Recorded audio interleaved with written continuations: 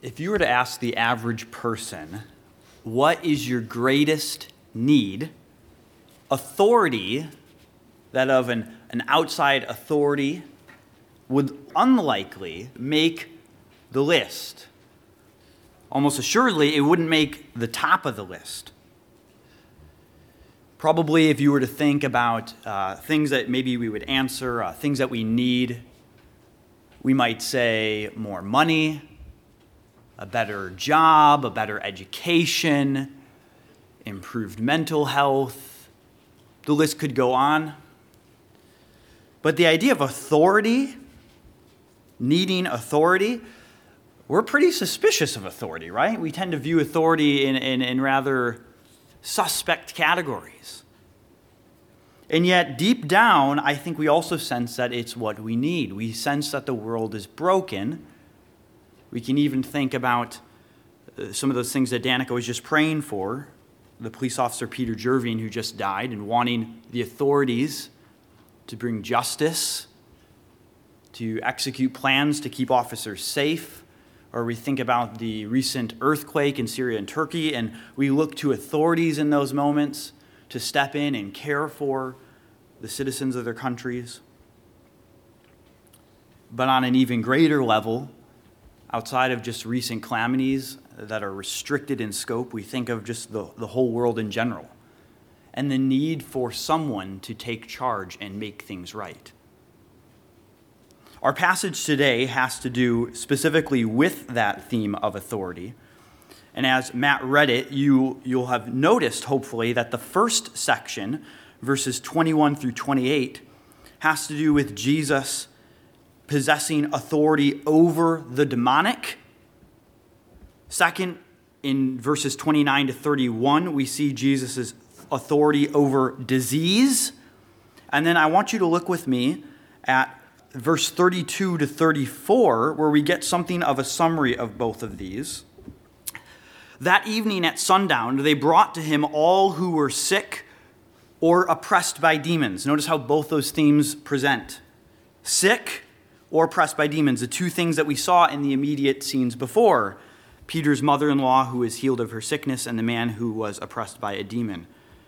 And the whole city, verse 32, was gathered together at the door, and he healed many who, again, notice this, who were sick with various diseases and cast out many demons.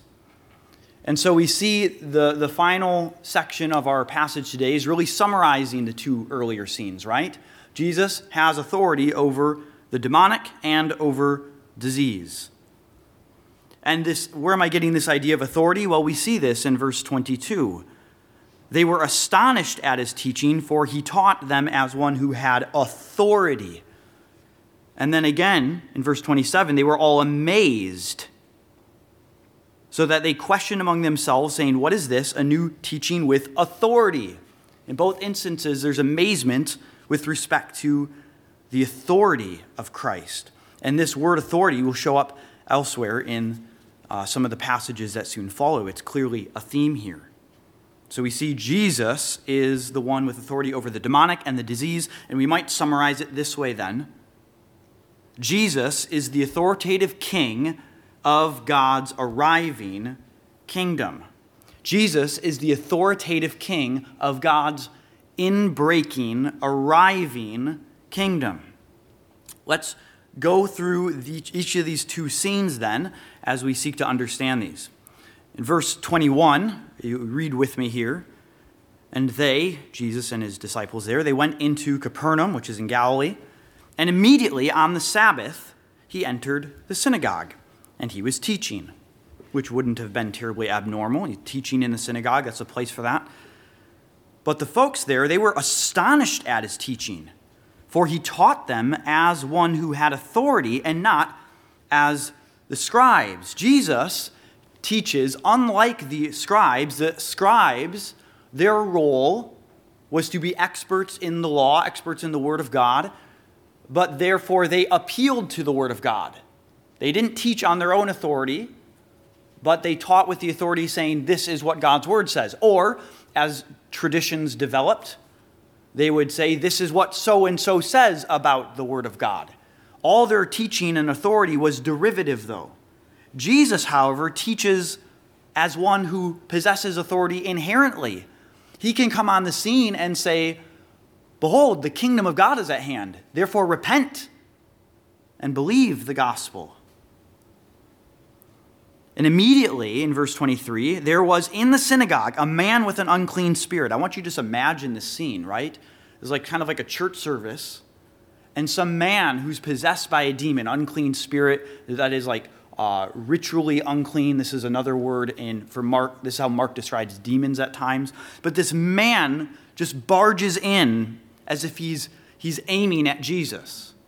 Jesus isn't going and finding him. He's going and finding Jesus. Remember, we just had the showdown between Jesus and Satan with the temptation of Jesus.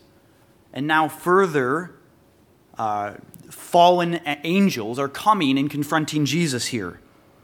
And the demonic man, the demon, what have you, cries out, "What have you to do with us?" Which is sort of a Hebrew way of saying, "Why are you messing with us? What business do you have coming and getting in our territory, Jesus of Nazareth? Have you come to destroy us? I know who you are, the Holy One of God." But Jesus, notice this, rebukes him. In the presence of all these people in the synagogue, he rebukes the man with the unclean spirit, saying, "Be silent and come out of him." And the unclean spirit, convulsing him and crying out with a loud voice, came out of him. And they were all amazed, so that they questioned among themselves, saying, "What is this? A new teaching with authority? He commands even the unclean spirits, and they obey him." And at once his fame spread everywhere throughout all the surrounding region of Galilee.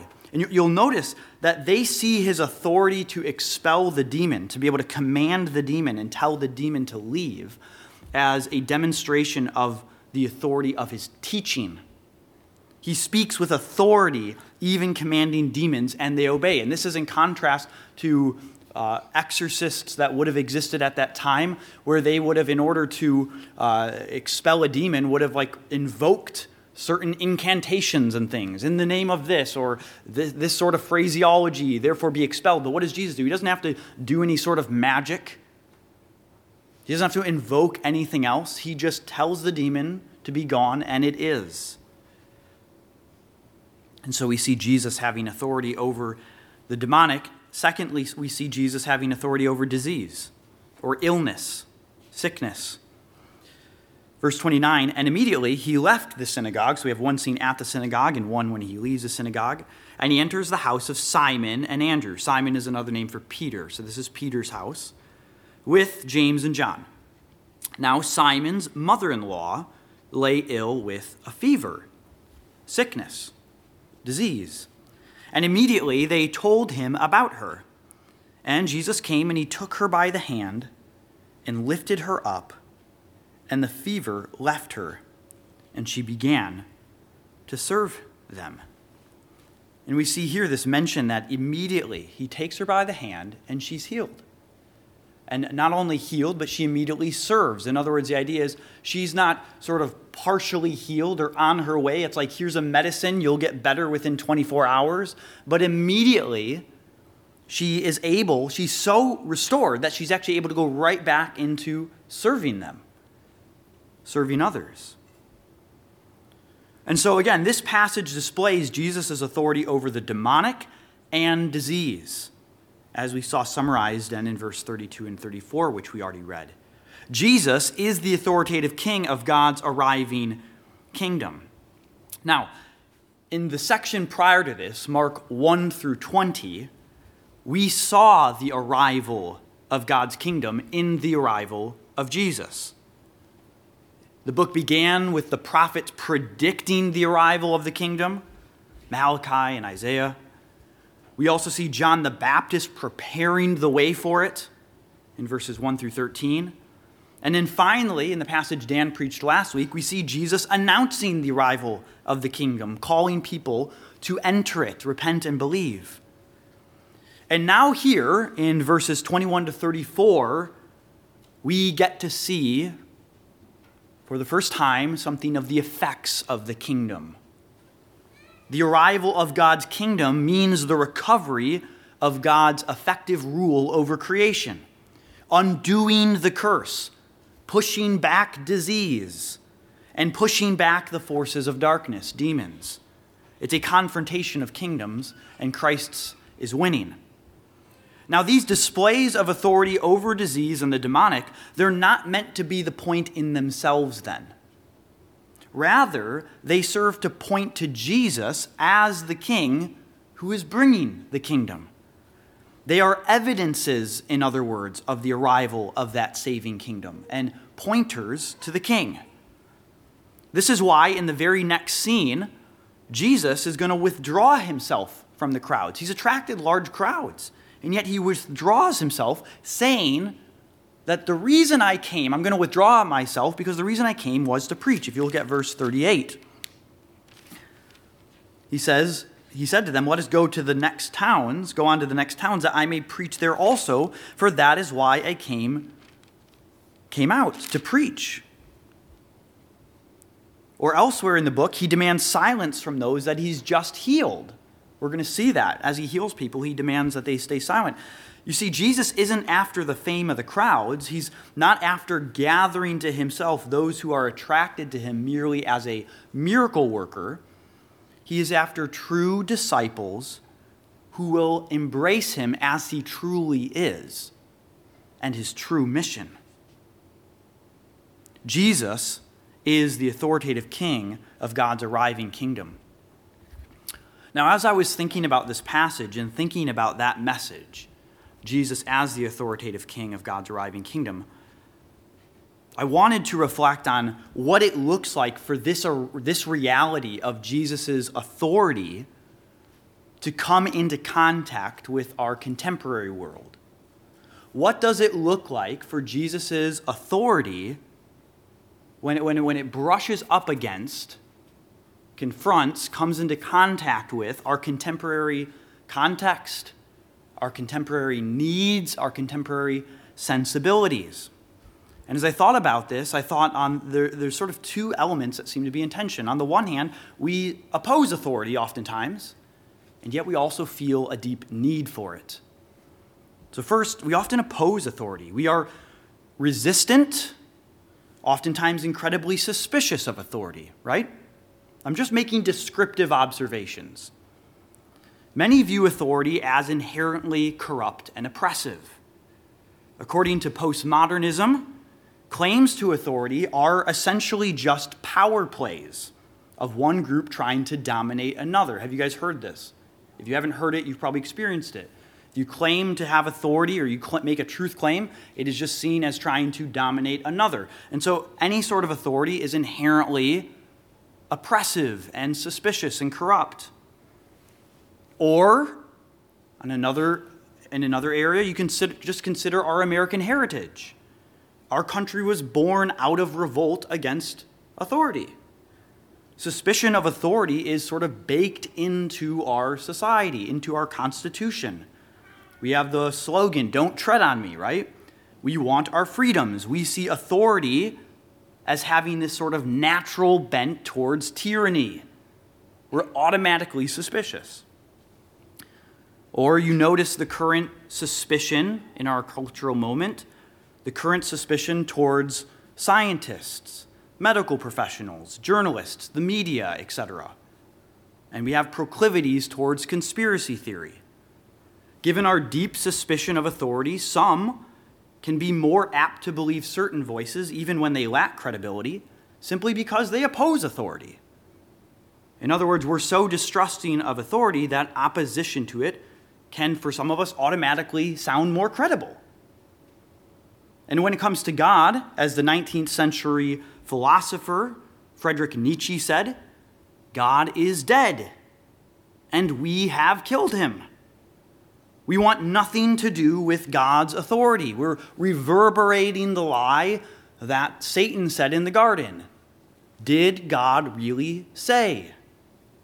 A God who actually has authority over us is terrifying. We must kill him. We must rid ourselves of him. We want to live our own way, and we don't want to be accountable to anyone but ourselves. Again, I'm just being descriptive here, helping us see the mood that we live in. All of these things I'm raising are complex subjects in themselves. My point is simply to direct our attention to these realities that we live in.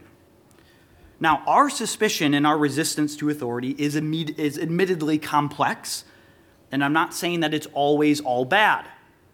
Nonetheless, as we look at this phenomenon, I think in many cases our resistance to authority is indicative of a desire to be our own authorities.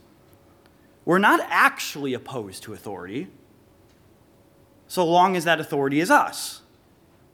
We're not actually, we resist the authority of others, in other words, when it infringes on our own sense of authority, our own autonomy, self-determination. So on the one hand, we resist, we oppose, we're suspicious. At the same time, I think we also want and look to authority. For instance, when we see injustice in the world, we oftentimes look for judges, like court judges, to make things right, the criminal justice system. That's why in, 2020, I may be getting the year right, but 2021, when Derek Chauvin murdered George Floyd, people went to the streets demanding justice. We want things to be made right. We want authorities to act. It's like today, if you watch the big sports game, inevitably there'll be a call that the referee makes that some people find, that maybe one of the players finds questionable, and what will they do? They'll look to the ref and they'll be like, come on. Why? Because we look to authorities to do the right thing. We feel offended. We feel violated when they don't. Or consider the current authoritarian type movements in our current society when it comes to politics. Whether that's some on the left who want to use government authority to impose sexual and gender ideologies, forbidding dissent, maybe even punishing dissent in ways, or whether it's some on the right who would use government authority to sort of impose Christianity as a national template. The former wants to leverage authority for what it sees as self-actualization, expressing who they see themselves to be. The other in an attempt for what they see as self-preservation. Now, to be clear, my point here, again, is not to make comments on these things in themselves or to make a political comment. Not that those things aren't a valuable conversation to have. It's just not my point here.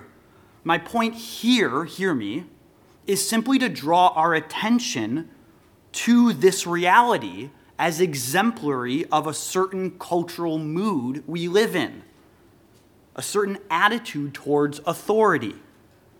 We care deeply about authority. Even though we resist it, we care deeply about it. Otherwise, you wouldn't have had all the brouhaha in the 2020 election, right? Because people care who's in charge. We're not indifferent to authority. In other words, as much as we may, in one sense, resist and show suspicion towards authority, in another sense, we're actually not opposed to authority. We just want authority that's on our side, serving our agenda. But this is really just another way of wanting authority for ourselves, isn't it? We just want authority through the proxy of another who wields authority in our interest. We like authority when we feel its power serves our interests, work towards our end, sort of like the folks who, when Jesus heals, they like authority that does good things for them. But in that case, the authority is no longer actually the authority anymore. We are. And of course, this will not work when it comes to the authority of God. God's authority will not be manipulated. His authority is not something that we can simply tap into and leverage towards our own ends, sort of making ourselves God and him our servant, making us the authority over his.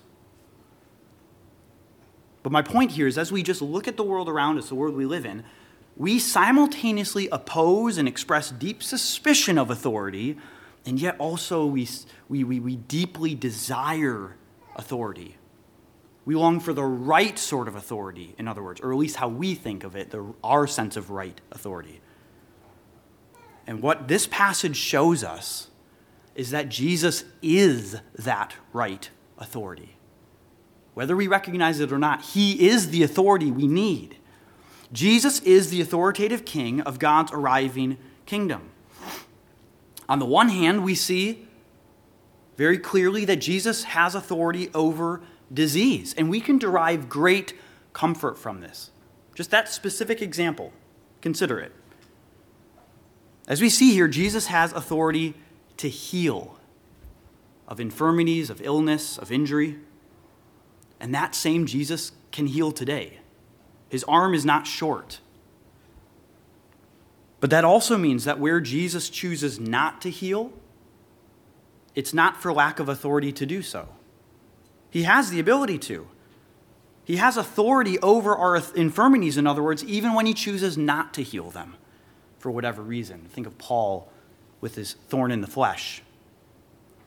And so we can derive great comfort from knowing that all disability, all disease, cancer, chronic pain that you or a loved one may experience, that none of these things, no matter what they are, none of them is outside of Christ's control. I find it interesting that Nick chose to sing that song. I don't know the name of it, Our Only Comfort in Life and Death, something along those lines.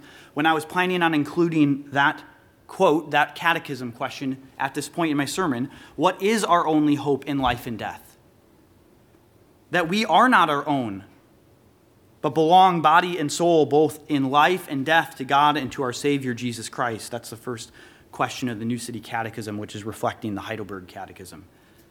Because Jesus has control over all of our infirmities, all sickness, whether he heals them and he is able to, or whether he doesn't and is still in control over them.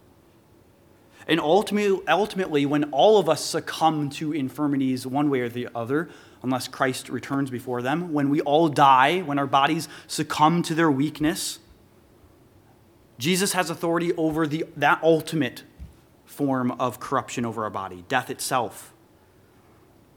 I love the language of Romans 8 when Paul is reflecting on what can separate us from the love of Christ. And of course, the answer is nothing, but he lists all these sort of rhetorical questions. Can death separate us from the love of Christ? No. I love this phrase that Paul uses too when he talks about, oftentimes he talks about how we're in Christ, our union with Christ, we're considered in Christ, we're joined to Christ. So we've been raised with Christ, we're justified in Christ and sanctified in Christ, all these salvation realities. But there's this other one too. He refers to believers who have died as being dead in Christ. In other words, death isn't something that sort of suspends their union with Christ. It's not some sort of gap that somehow has evaded Christ's authority. That even over death, that Christ has authority even over death, and in death we are still in Christ. And ultimately, Jesus will bring final healing.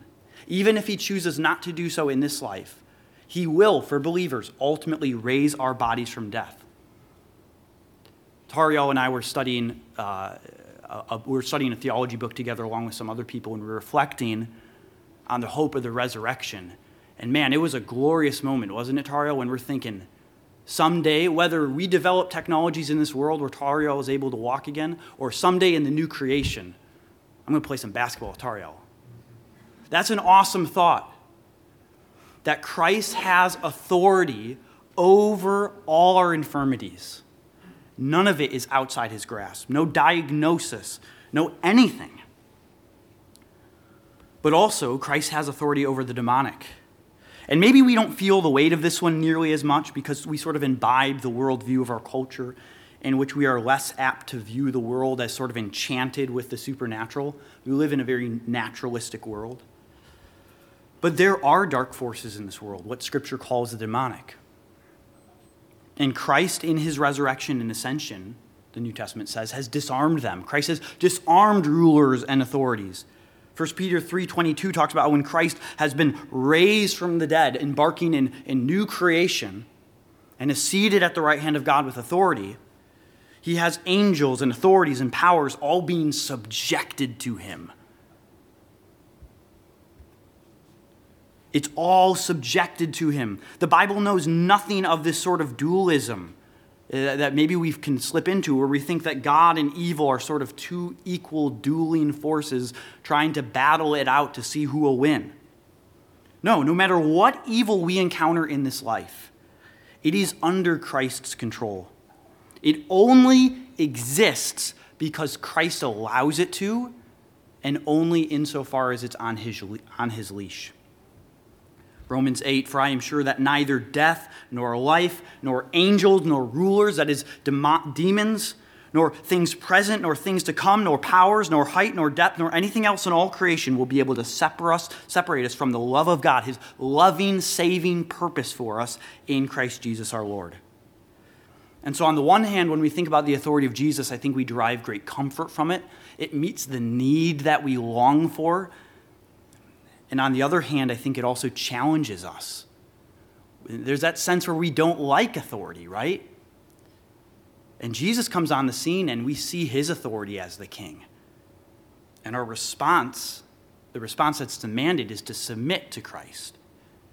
Jesus says, verse 15, the time is fulfilled, the kingdom of God is at hand. I'm the authoritative king, God's kingdom has arrived. What is the response then? Repent and believe in the good message about that coming kingdom. I don't know if you're like me, but I think this is typical of the firstborn children, is that sometimes you'll hear them, like I'll hear my kids playing in the basement, and the firstborn child will take the role of the authority and be bossing the other kids around, and sort of there's this facade. I see some head nods back there. There's this facade of like, I'm in charge, I'll tell you what to do. We like to sort of take that role of authority on ourselves. But what happens? Maybe there's a kerfuffle or there's some sort of hurt feelings, and the grown-up steps into the room, and that immediately vanishes. Like the charade just goes away immediately. And that's how we are. We like to pretend like we're authority. Maybe we like to exert our authority over others. We're living a charade, but then Jesus arrives on the scene and says the kingdom of God is at hand. Repent and believe the gospel. The charade is over. His authority, too, is not just over what we might say is our spiritual lives or just some like corner of our lives. It is absolute. It is everything. And so as his authority is absolute, so too is his claim over our lives. What's interesting is that salvation is entirely free, according to Scripture. It is by grace. You can't earn it. Nothing you can do can deserve you salvation. And yet it will cost you everything. Salvation is entirely free, costing you nothing, and yet it requires of you everything, we might say. As Jesus says, those who will come after me must take up their cross and die to themselves. It's entirely graciously free, and yet it demands everything of us. We simultaneously oppose and are suspicious of authority. We want to be in charge, and yet we long for the promise of the authority to act on our behalf, to bring relief, to make things right. Deep down, we want a good authority. And we find that good authority that we long for in Jesus. But it requires abandoning our own claim to authority, claiming to rule our own lives, and acknowledging his authority. Lastly, I want to point you to a little bit of a theme that we have skirted by so far, but that's important here. And you'll notice it's this theme that some have called the messianic secret, this idea of Jesus kind of keeping things quiet. You see this in verse 24 and 25, that when Jesus sends out the demon, he rebukes the demon and says, "Be silent." And then at the end of the passage, so not only towards the beginning, but then at the end of verse 34, and Jesus would not permit the demons to speak because they knew him. And this is not just a theme in this passage, it's a theme across the entirety of Mark's gospel. Jesus regularly commands the demons to be silent about who he is, because interestingly, the demons, the supernatural, they know who he is. After healing people, Jesus strictly tells them not to tell anyone. Jesus often intentionally withdraws from the crowds in order to avoid them. After Peter confesses that he is the Christ, Jesus, quote, strictly charged them to tell no one about him. And when Jesus was transfigured, revealing his glory, he does so, interestingly, in a private setting with only 3 of his disciples, charging them to tell no one what they had seen until the Son of Man had risen from the dead. And so one of the questions is why? Why is Jesus doing this? It seems counterintuitive, right? Wouldn't Jesus want people to know who he is, especially when he comes on announcing the kingdom of God? Well, on the one hand, Jesus understandably silences the demons who oppose him and his mission, right? He doesn't want them proclaiming him. But secondly, claims of being the Messiah were apt to be misunderstood. People in that time associated it with militaristic connotations or political revolution, the idea of overthrowing Rome. And so just on a practical level, if nothing else, it was necessary to silence the spread of these claims, since there would have probably resulted very swift, premature intervention from Rome, right? But secondly, public announcement of Jesus as Messiah would have likely invited misunderstanding about who Jesus was, his person, and what he came to do, his mission. This is likely why when Jesus is in Gentile territory, for instance, he tells the man that he heals of demon possession there to go home and tell your friends how much the Lord has done for you. There he says go, because he's in Gentile territory. There's less of those associations with the Messiah. Or why, by the end of the book, after Jesus' crucifixion and resurrection, the angel then tells the women at the empty tomb to go and tell. Now we're ready to proclaim that message. This theme, in other words, of the messianic secret highlights the need to understand the authoritative king properly. His authority is apt to be misunderstood. You see, in our fallen condition, we tend to misunderstand, misuse, misapply authority, right? That's why we're suspicious of it. We use it for our own advantage and to subjugate others. The exercise of Jesus' authority is different. He is the authoritative king who uses his authority not for his own advantage, but to serve others. This is what he teaches at the center of the book, right? In chapters 8 through 10. The Son of Man came not to be served, but to serve in this way by giving his life as a ransom for many. And he calls us to use any power that we have to serve others as well, to do the same, lay down our life. Jesus is a king who quite unexpectedly came to suffer and die. The one who has authority over all things by nature of being the creator of all things has come to reclaim that authority. He's bringing the kingdom. But the way he wields that authority and establishes his kingship and reclaims his creation is in fact by paying the crimes for our rebellion against his authority. And that's the gospel, right? We get to the end of the book, and the point in the book where we get this cluster of statements about Jesus as the King of the Jews, the King of the Jews. The phrase doesn't show anywhere else in the book except for this one moment. And where is it? It's at the cross. There's a sort of parody being shown of Jesus wearing the purple robe, the crown of thorns. He's lifted up, he's enthroned, but how does he exercise his kingship? It's by dying for his subjects. He exercises his authority by suffering on our behalf. And as we come to the Lord's Supper, I want to read to us a statement from the Reformed Belgic Confession that I think well articulates what we're doing, what God is doing in the Lord's Supper. The Belgic Confession says this. It says, "Our gracious God, taking account of our weakness and our infirmities, has ordained the sacraments, baptism and the Lord's Supper. He has ordained them for us, thereby to seal unto his promises and to pledge of the goodwill, and to be pledges of the goodwill and grace of God's towards us." God has given us the ordinances as pictured promises of pictures of his promises in the gospel to us because he knows our weaknesses. He knows our disbelief. We ought to be like the man whose boy was possessed. We say, "I believe, help my unbelief." And God answers with the Lord's Supper. It continues that the ordinances are meant to nourish and strengthen our faith. How? Because God joins these pictured promises. He joins the pictures to the promise of the gospel. He joins the sacrament to the gospel, so as to better present to our senses that which he has declared to us by his word. The very gospel that he proclaims to us through his word, and I have the privilege to proclaim to you today, he also then attaches his ordained signs to affirm those promises to all those who believe and partake.